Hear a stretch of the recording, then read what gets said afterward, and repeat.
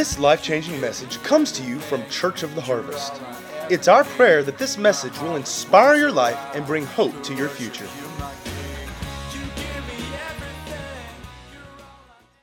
Welcome you guys. If it is your first time joining us for a service here at Harvest, we are so glad that you are with us. It's truly an honor and a privilege to have you joining us, whether you're here, whether you're on the live stream, whatever it may be, whether you're watching later. We certainly thank you for joining us. We are in the 14th week of a series that we are calling The Story, and we started it back in February with the book of Genesis. We're going to end in November in the book of Revelation, and we're going from cover to cover in the Bible, and our whole goal is to understand God's plan.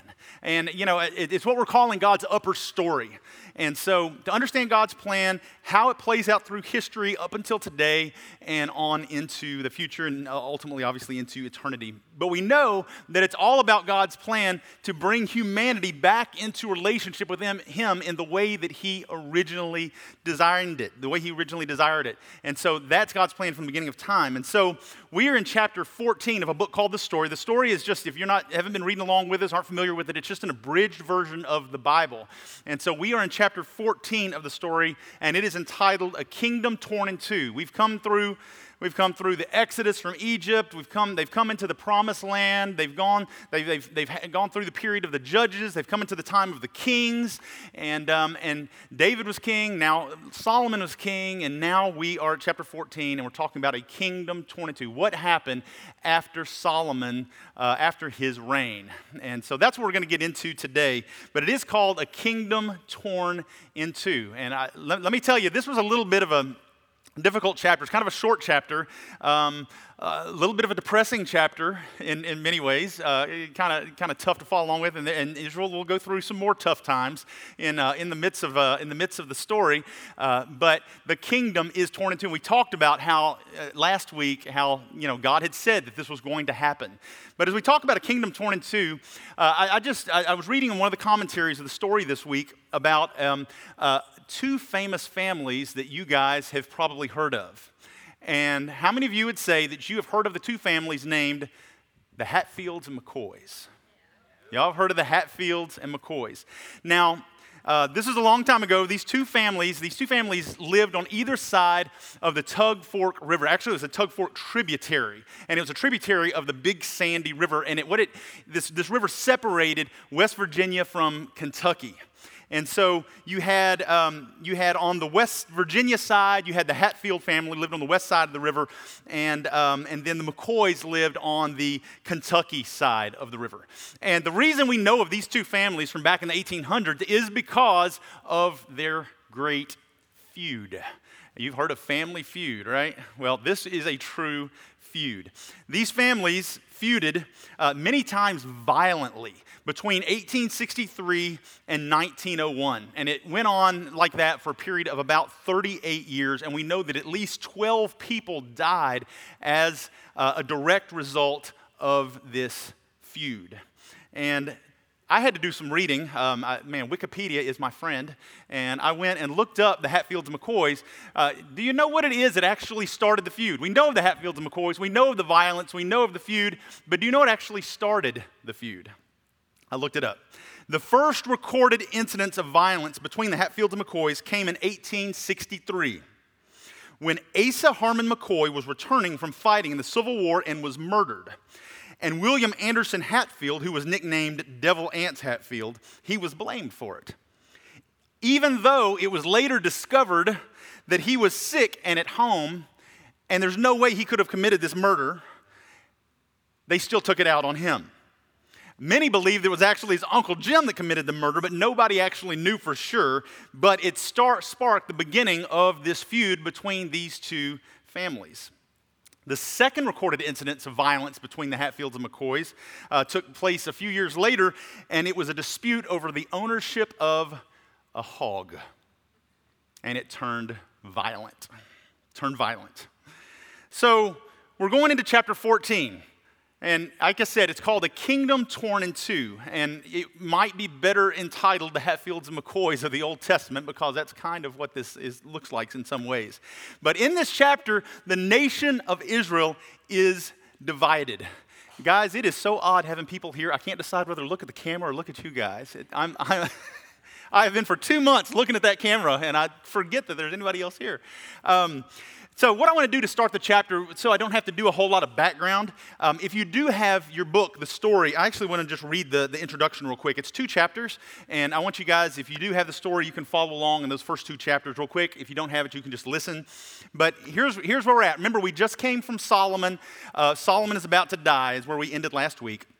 Through the prophet Ahijah, God told a rising star in Solomon's administration by the name of Jeroboam that he would be the future king. God would give Jeroboam all but one of the tribes of Israel. After possibly making a preemptive bid for the throne, Jeroboam learned to wait on God's timing. Solomon was not ready to relinquish the throne and tried to kill Jeroboam to keep him from becoming king. Jeroboam fled to Egypt and waited there for an opportunity to make his next move. After Solomon died, his own tribe of Judah automatically accepted his son Rehoboam as the next king. But much of the population, especially from other tribes, had grown to resent Solomon's heavy taxation and conscripted labor for his grand projects. As representatives from all of Israel gathered to make Rehoboam their king, they let their complaints be known. So guys, in this, we see God sends a prophet to this young man who's a part of Solomon's administration. He's not part of the royal family. He's not one of Solomon's sons. He's just part of his administration. He serves in Solomon's administration. A prophet comes to him and tells him he's going to be the next king of Israel. Oh, this sounds kind of weird. He's not a son of the royal line. He's not a son of Solomon or son of David. But this is what he tells him. It appears that he does something. We don't know exactly what he did, but he tries to make some kind of move for the throne because we immediately see after this Solomon is trying to kill him. And he hightails it to Egypt to escape and waits there. But right after Solomon dies, his son Rehoboam is crowned king.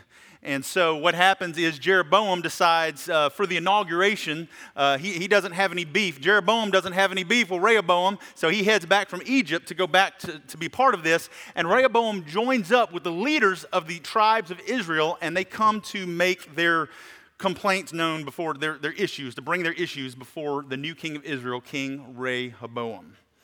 And so they bring these issues to Rehoboam, and in answering their question, in answering the question of Rehoboam, what he does, Rehoboam goes to his father's elders, his father's counselors, the older guys who have more experience and more wisdom.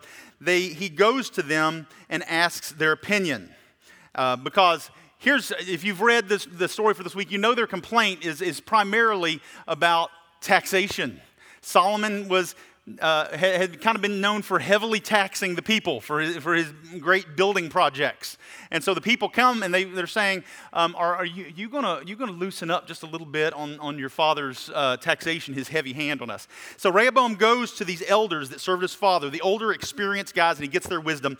And in 1 Corinthians 12, verse 7, it says, and this is page 194 in the story, if you're following from that book, here's their answer. The older elders, here's their answer. It says, if you will be a servant to these people and will serve them and give them a favorable answer, they will always be your servant. Now, again, if you read the story this week, you know that Rehoboam does not take this advice. He looks right past it, and it says that he instead goes and gets the advice of who it says are the younger guys that he grew up with. How of you know that's probably not a bad idea, just hearing it from that point. He goes, ignores the advice of the elders, and goes to the younger guys that he grows up with for an opinion. And that's when we jump down to verse 10. In verse 10 it says, the young men who had grown up with him, with Rehoboam, said, these people have said to you, your father put a heavy yoke on us, but make our yoke lighter.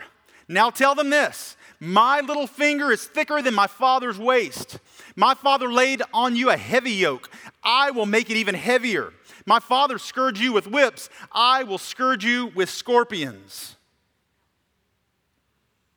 How many of you know that is probably not what the people wanted to hear? That was not the ideal answer. The elders advised against this. But this is exactly what Rehoboam does. This is his answer to the nation of Israel. And so the thing is that up until this point, Israel had been a unified people. They really all, they had their issues, but they had always been united. They had always stuck together, all the way back to Father Abraham. They were one family. They were one tribe. They were one nation. Now things are changing. Now the nation divides, and it's over an issue a lot bigger than a squabble over a hog, right? So, of the 12 tribes of Israel, we know that only Judah, really it was Judah and Simeon actually, but it was really Judah that chose to stay with Rehoboam and keep him as their king. The rest of the tribes of Israel, what do? They decide to make Jeroboam their king. Do we see a problem here? One nation, two kings. It's not going to work out well. We know that the division of the Hatfields and McCoys was east and west of the river. The division of Israel is north and south. You had the two tribes to the south that stayed with Solomon's son Rehoboam. The rest of the 10 tribes in the north made Jeroboam their king. So the land of the north was made up of the 10 tribes. They just simply called it the kingdom of Israel with Jeroboam as their king. The land of the south was made up of the tribes of Judah and Simeon, and they called it the kingdom of Judah with Rehoboam as their king. And this happens in 930 BC. We know that the feud between the Hatfields and McCoys lasted 38 years. The feud between Israel and Judah lasted far, far longer. We know that it lasted really all the way through the Old Testament. It lasted for hundreds and hundreds of years. Things were never the same again. And, this is what got me to the place I was trying to decide, what the Lord wanted to say through the message today. And really what I see in this is this feuding. We see what really we would call division, right? Division is a terrible thing. Some of you have been at different points in your life, you've been a part of something that caused division. And it is a terrible state to live in. We know that if you've been a part of something where there was just divisiveness, such division, it'll make you sick. It'll make you angry. It'll make your blood boil. It'll rob you of your joy. We've seen it'll ruin weddings and it'll ruin funerals. One of the big ones I put down was, it undermines the witness of the church.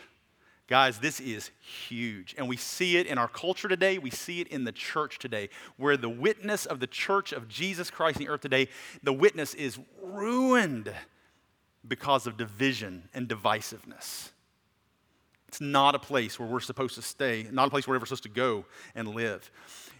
Division destroys hopes and dreams. It crushes people. It crushes children. Man, they're a byproduct in the midst of the whole thing. Jesus said in Luke chapter 11, verse 17, he said, a house divided against itself cannot stand, right? A house divided against itself cannot stand. So the first question you would ask when you read this is, what is a house? Well, in the Bible, a house, we know, can be an individual. Jesus talks a number of times about this house. So he talks about a person as being a house. Sometimes a person is called a house or a tent. But that would lead us to believe that you can even be divided within yourself. How many of you have ever been divided within yourself? A house can be a family. A house can be a church. It can be a city. It can be a business. And we see here that a house can even be a nation. And you guys would agree with me that there are so many outside forces that are trying to tear this down. But we know biblically, if the members of a house stay unified, then there is nothing that can overcome them. Nothing. But Jesus is saying that once a house and its members turn on itself, it's only a matter of time before that house crumbles. So, what do we do about avoiding division in our house, whatever house that may be, whether it's within ourself or our family or whatever it may be, our church? The Bible talks a lot about this, and really, especially the New Testament refers a lot to, it talks a lot about unity within the church. But from this story, I'm going to give you 4 things. Like I said, you can follow along on the YouVersion Bible app. I'm going to give you 4 things that we can learn when it comes to reading the division of the nation of Israel. So I'm going to give you number 1.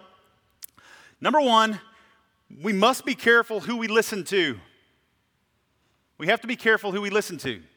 Now, guys, we know this. We've talked the last couple weeks as we talked about, actually, we started 2 weeks ago talking about with the question, who is your Nathan? Who is that person who can speak into your life? We all need somebody who can shoot it straight with us, who can look at us and say, you're being ridiculous. You've made this all about yourself, and it's not. And you need to repent. We need somebody like that in our life. We need somebody in our life who can say, you can do more. God has called you to more. And we'll see the potential in us that God put in there and begin to help draw that out. We need these kind of people in our lives. But that's the first point, is we got to be careful who it is we listen to. And I touched on this last week. When we face a conflict, we've got to be careful. Now, when it comes to Rehoboam, it doesn't take supernatural insight and discernment to realize that he was making a bad decision in listening to the young men that he grew up with, rather than listening to the advice of his father's elders. The thing is, when we are faced with conflict and we need to know what to do, if the only people that we talk to are our peers, or those that we grew up with, or those who are smooth talkers and tell us what we want to hear, then the thing is, we are missing out on the experience and the wisdom of those that have gone before us. They probably have insight and wisdom. They may have walked through the exact same situations that we have. They may have insight and wisdom and experience that they can impart unto us to help us to know how to handle these situations. But when it comes to Rehoboam, there's really more to this. Think about this for a second. The advice that he took and followed was the guys he grew up with. He's now the king. How cool is it for these young guys to think, wow, our best friend is now the king, right? So they're already a little biased. He's not only the king, but he's hired them. He's brought them on. Come on, guys, work for me. And so these young guys are working for him. Now, what is the chance that these young guys that he grew up with are going to give him advice or counsel that he doesn't want to hear? It's probably very slim. Probably very slim. They want to stay in his good graces. They probably have there's probably great benefits to being a friend that grew up with the king. They want to hang on to those benefits. So they're going to play it safe. And the cost of them speaking in the truth is probably way too high. So they don't do it. Here's what I've found. Today, most of us, many of our friends, people that would call themselves our friends, they are automatically inclined to tell us what we want to hear. I believe that that's who most people are surrounded by today. These are people who see themselves as your friends, and they want to remain your friends. They want to please you. They don't want to drive a wedge in the relationship. They don't want to do anything to jeopardize that in any way. And so many of them are probably afraid to tell you the truth because they're afraid that you may not receive it and that it could damage the relationship. And so they love the idea of the relationship more than they love you. And so they don't speak the truth into you. For them, the cost may be too high. And this is a lower story reality that we've probably all faced.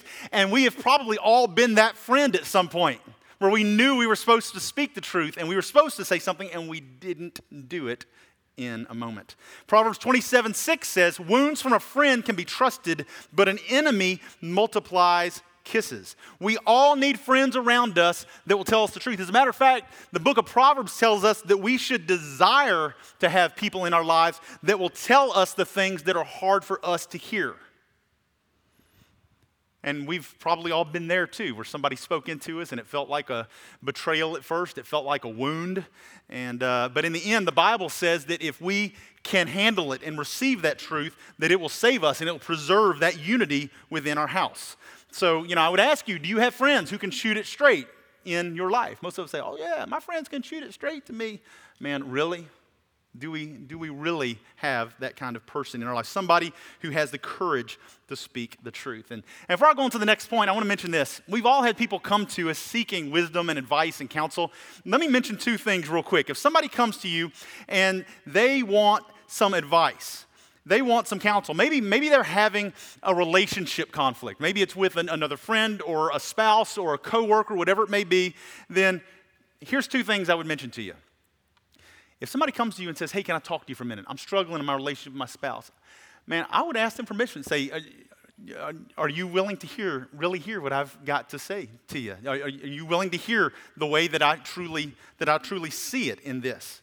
If they seem very uncomfortable with that, then they probably don't really want to hear what you have to say. And it's probably best not to give them advice or counsel, because most likely things are not going to end well.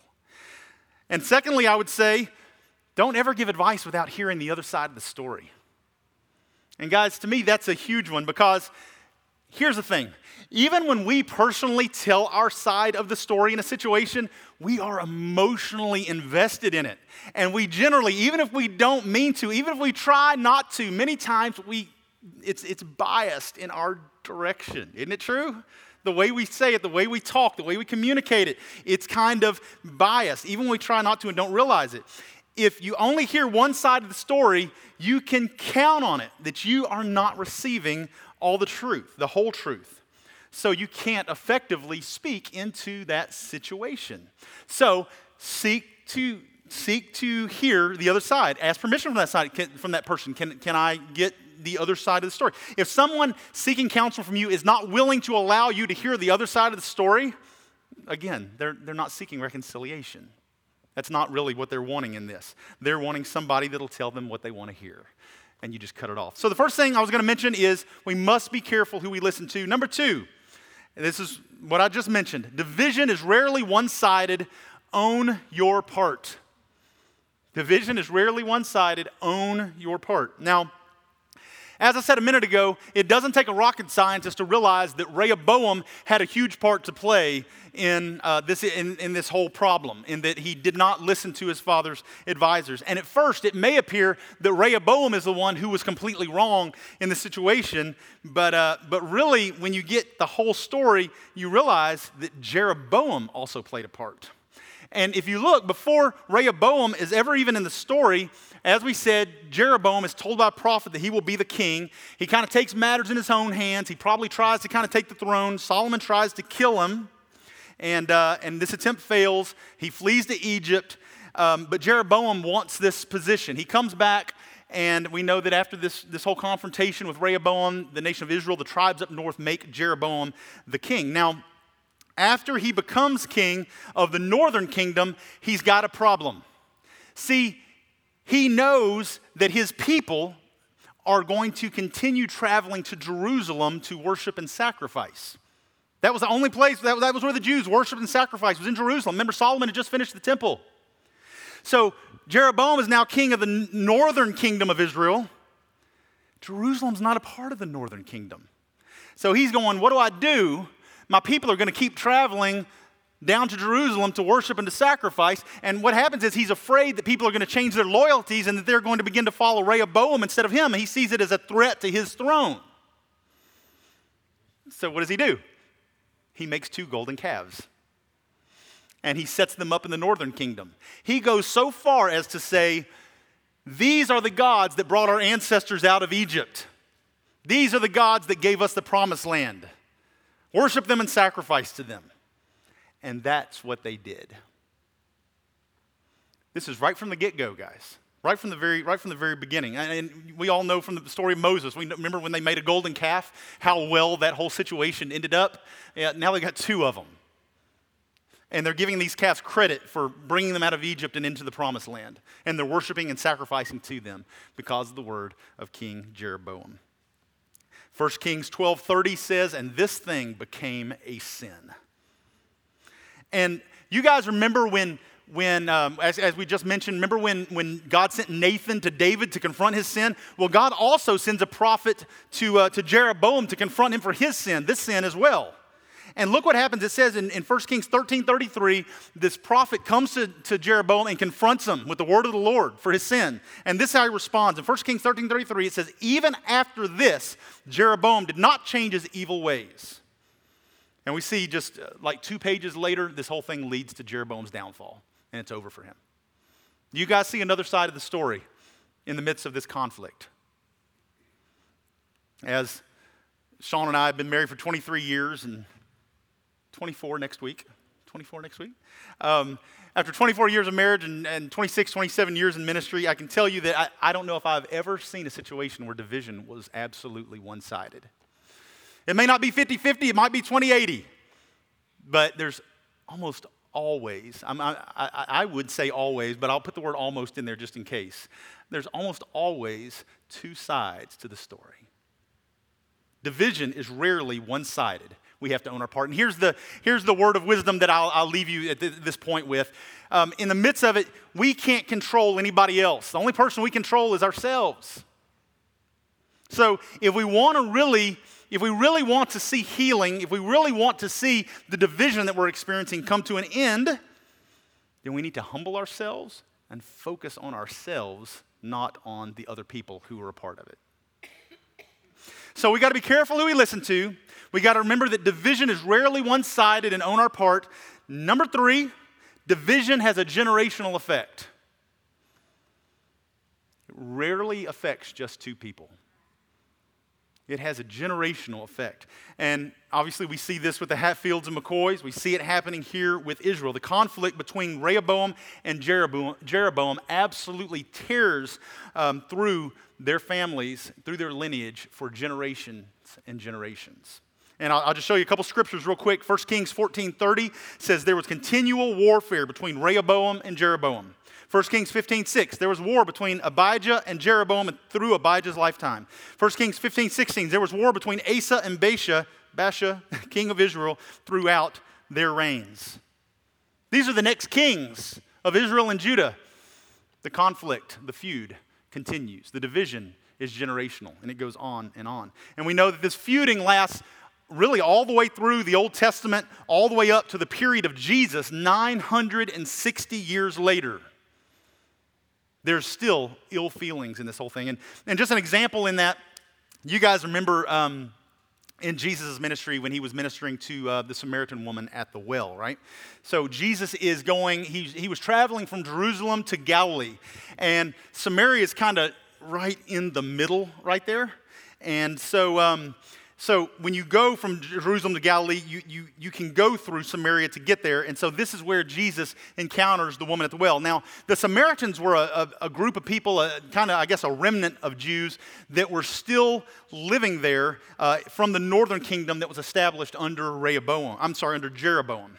And so the Jews from the south, from Rehoboam's kingdom or Judah, they hated the Samaritans so much that they would go way around Samaria. They'd go way around, way out of their way to head up to the area of Galilee, to simply avoid all contact with Samaritans.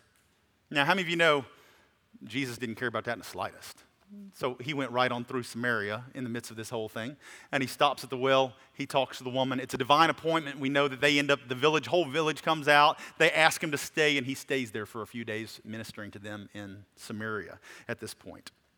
But guys, the point is, division can ruin families for generations and generations. And so, in the midst of division, in a moment of anger and hostility, when you decide to take a move that's going to cause serious division, potentially destroy relationships, we've got to remember in the midst of that it can ruin things for generations and generations to come. Romans 12:18 says, if it is possible, as far as it depends on you, live at peace with everyone. And this has to be our mindset as followers of Jesus. And let me say this before I leave this point and go down to the last one. Rehoboam and Jeroboam, they didn't spark this whole thing either. It wasn't them. It was Solomon. It was Rehoboam's dad, Solomon. We looked at this last week. In the previous chapter, we know that Solomon was doing great. The kingdom was prospering. It was incredible. They were experiencing a time of peace. And in response to Solomon's request, God grants him this wisdom. He fills him with this supernatural wisdom and discernment. And Solomon and the kingdom are reaping the benefits of it. But little by little, Solomon stops applying this wisdom to his life and to his rule.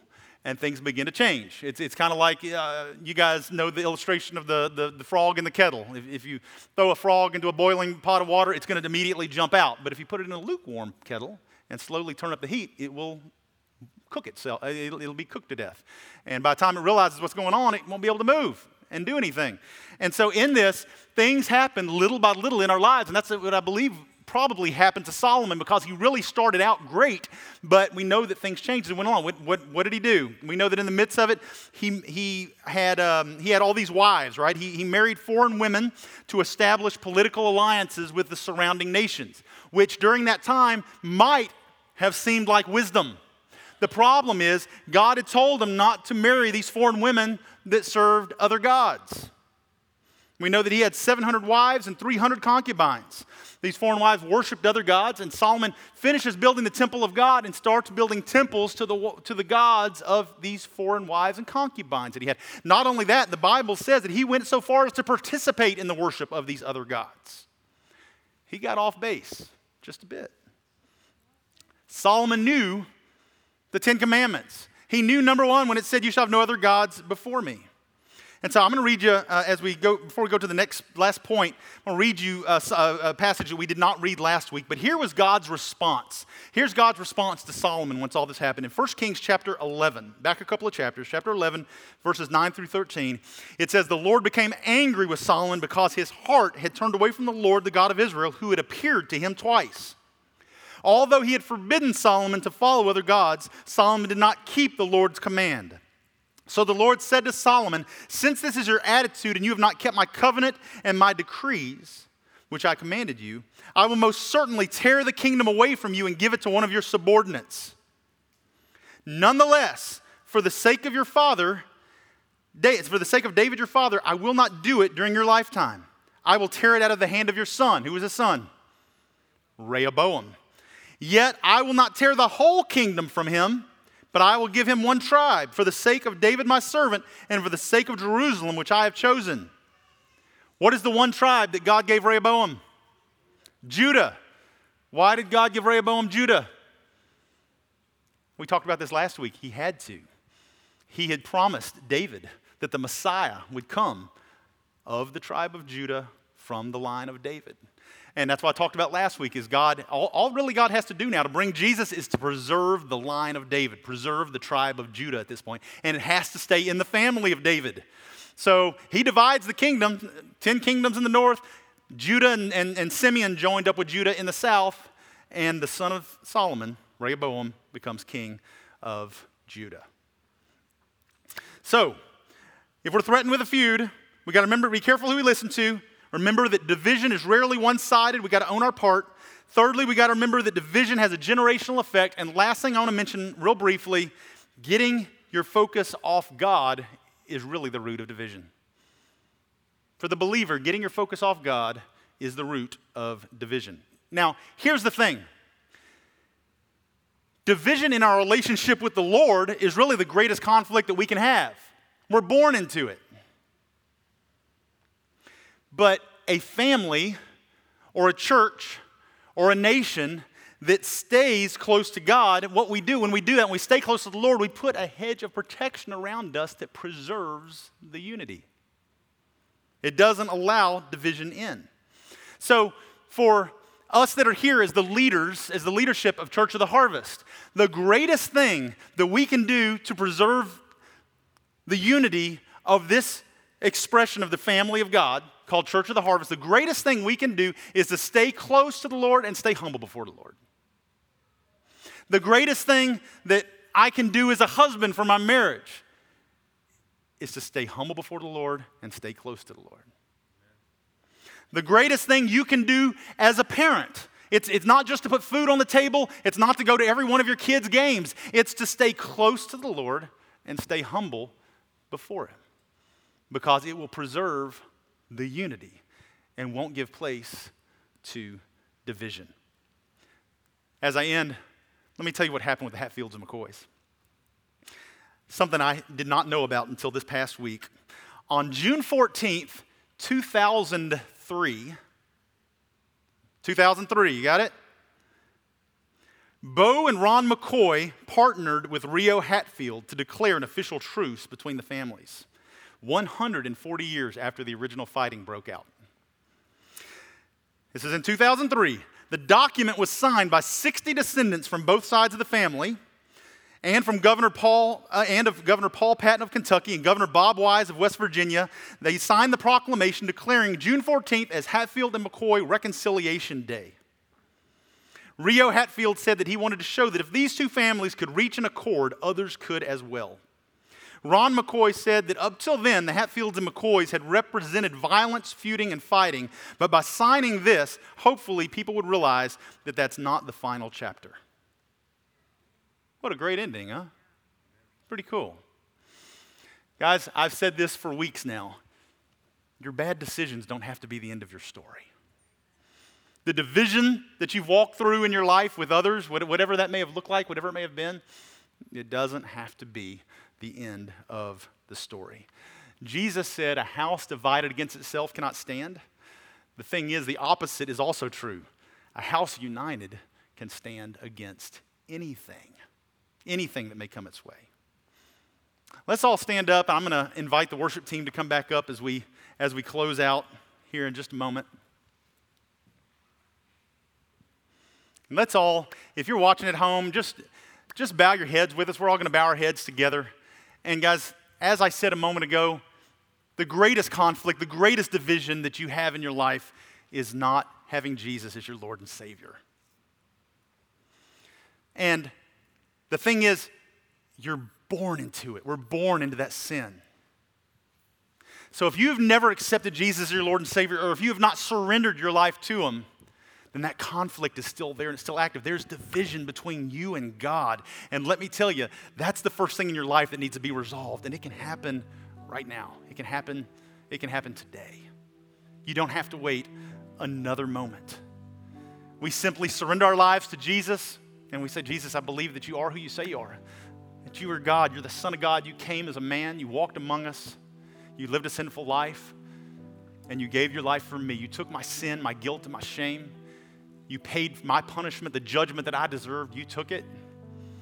And so I give my life to you. That's what you're doing. You repent of your sins. You say, I turn from my old ways, all that junk, the way that I used to live. I turn away from it. I turn away from my sin. Turn away from my selfishness. And Lord, I choose to follow you all the way. Allow you to lead and guide my life. And guys, it changes everything. When you come into alignment with God, everything changes. So if that's you, again, with your heads bowed, eyes closed, just you by yourself alone with the Lord, just examine your heart for a minute. Maybe you have prayed that prayer before, and maybe you have accepted Jesus, but you recognize that your heart is not surrendered to Him. Guys, take this as a moment to rededicate your life to Him, to resolve the conflict and division between you and the Lord, so that you can truly embrace Him with your whole life. If that's you and you need to do that, I just invite you to just pray a prayer, something like this. Just say, Father God, I thank you for sending Jesus. I am so desperate for Him. I've tried to live my life the best way that I know, but in the midst of it, I'm an utter failure. Jesus, I need you. I need you to be my Lord and Savior. I believe that you are the Son of the living God. I believe that you came, that you lived that sinless life, and you laid down your life for me. I accept your sacrifice as my own. And I ask you now, I make you the Lord of my life. I repent of my sin. I turn from the evil ways of my past. And I choose to follow you with a clean heart. Thank you for wiping me clean, for cleansing me of all that junk. I choose to follow you all the days of my life. Holy Spirit, lead me and guide me. Fill me that I might be empowered to do everything you've called me to do. We thank you for it in Jesus' name. If that's you and you prayed that prayer, the Bible says that you're a new creation. Old things are passed away. All things become new. You now have the Creator of the universe walking with you through this life hand in hand. Yes, you're still going to encounter storms. You're still going to encounter issues. You're still going to see some things that pop up. You're still going to see some of your bad attitudes sometimes that are going to come to the surface. But you got the Holy Spirit that's there that's going to lead you. He's going to speak to you. He's going to point out things in your heart that He wants you to deal with. Not because he's some cruel jailer, but because He loves you. And He loves you too much to leave you in the state that you were in when He found you. And He wants you to be able to accomplish everything you were created to do in this life. But guys, before we close, I just want to come against division. There is a lot of division today. We live in a divisive culture and we live in a divisive time. These issues that we're dealing with, not just in our country, but around the world today, this pandemic that we're encountering in the world right now is causing divisiveness and division even within the church of Jesus Christ. Guys, we got to come against it. We've got to rebuke that spirit of division. We've got to own our part. We've got to repent. God, and Lord, have mercy. It is an election year in the midst of it all. God, help us. I just pray that the church of Jesus will be a shining beacon of light in the middle of all this, in Jesus' name. But guys, you may find yourself in a position where you know that your attitude has been bad and you know that you need to repent. Maybe you have held aught against your brother or your sister or a family member. Maybe it's been something that's been going on for years and years. There are people that, like the Hatfields and McCoys, are like conflict for 39 years with their family. I just want all of us watching to come to a place within our hearts where we say, no more division. I refuse to give it a place in my life. I refuse to allow it to control me, to control my emotions and my feelings. Again, just bow your heads for just a moment.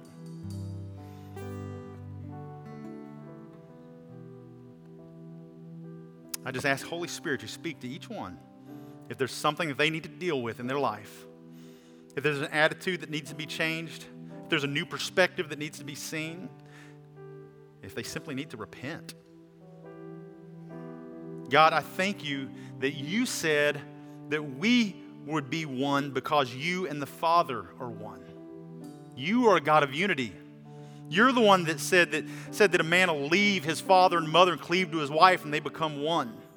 You're the one that told us that we are one body, that we are the body of Christ, and that we need to make every effort to keep the bonds of unity within this body. God, we embrace unity in Jesus' name. We thank you that you are a God of reconciliation, and we too are a people of reconciliation. We recognize that there is an enemy out there that is constantly trying to devour us, and he uses our minds, and he uses our insecurities, and he even uses what we feel are our rights against us to cause more and more division. We come against those things. We reject it, we rebuke it, we renounce it from our lives in Jesus' name. Lord, we draw close to you in the midst of it all. Lord, we own the part that we've played in division in our lives. We choose to be quick to repent. We also choose to be quick to grant forgiveness to others, Lord. We refuse to walk in division. Lord, I ask that you would restore what has been stolen as we draw closer together. And we choose, God, we choose to walk in humility before you and not give any room to that junk or that mess in our lives. In Jesus' name.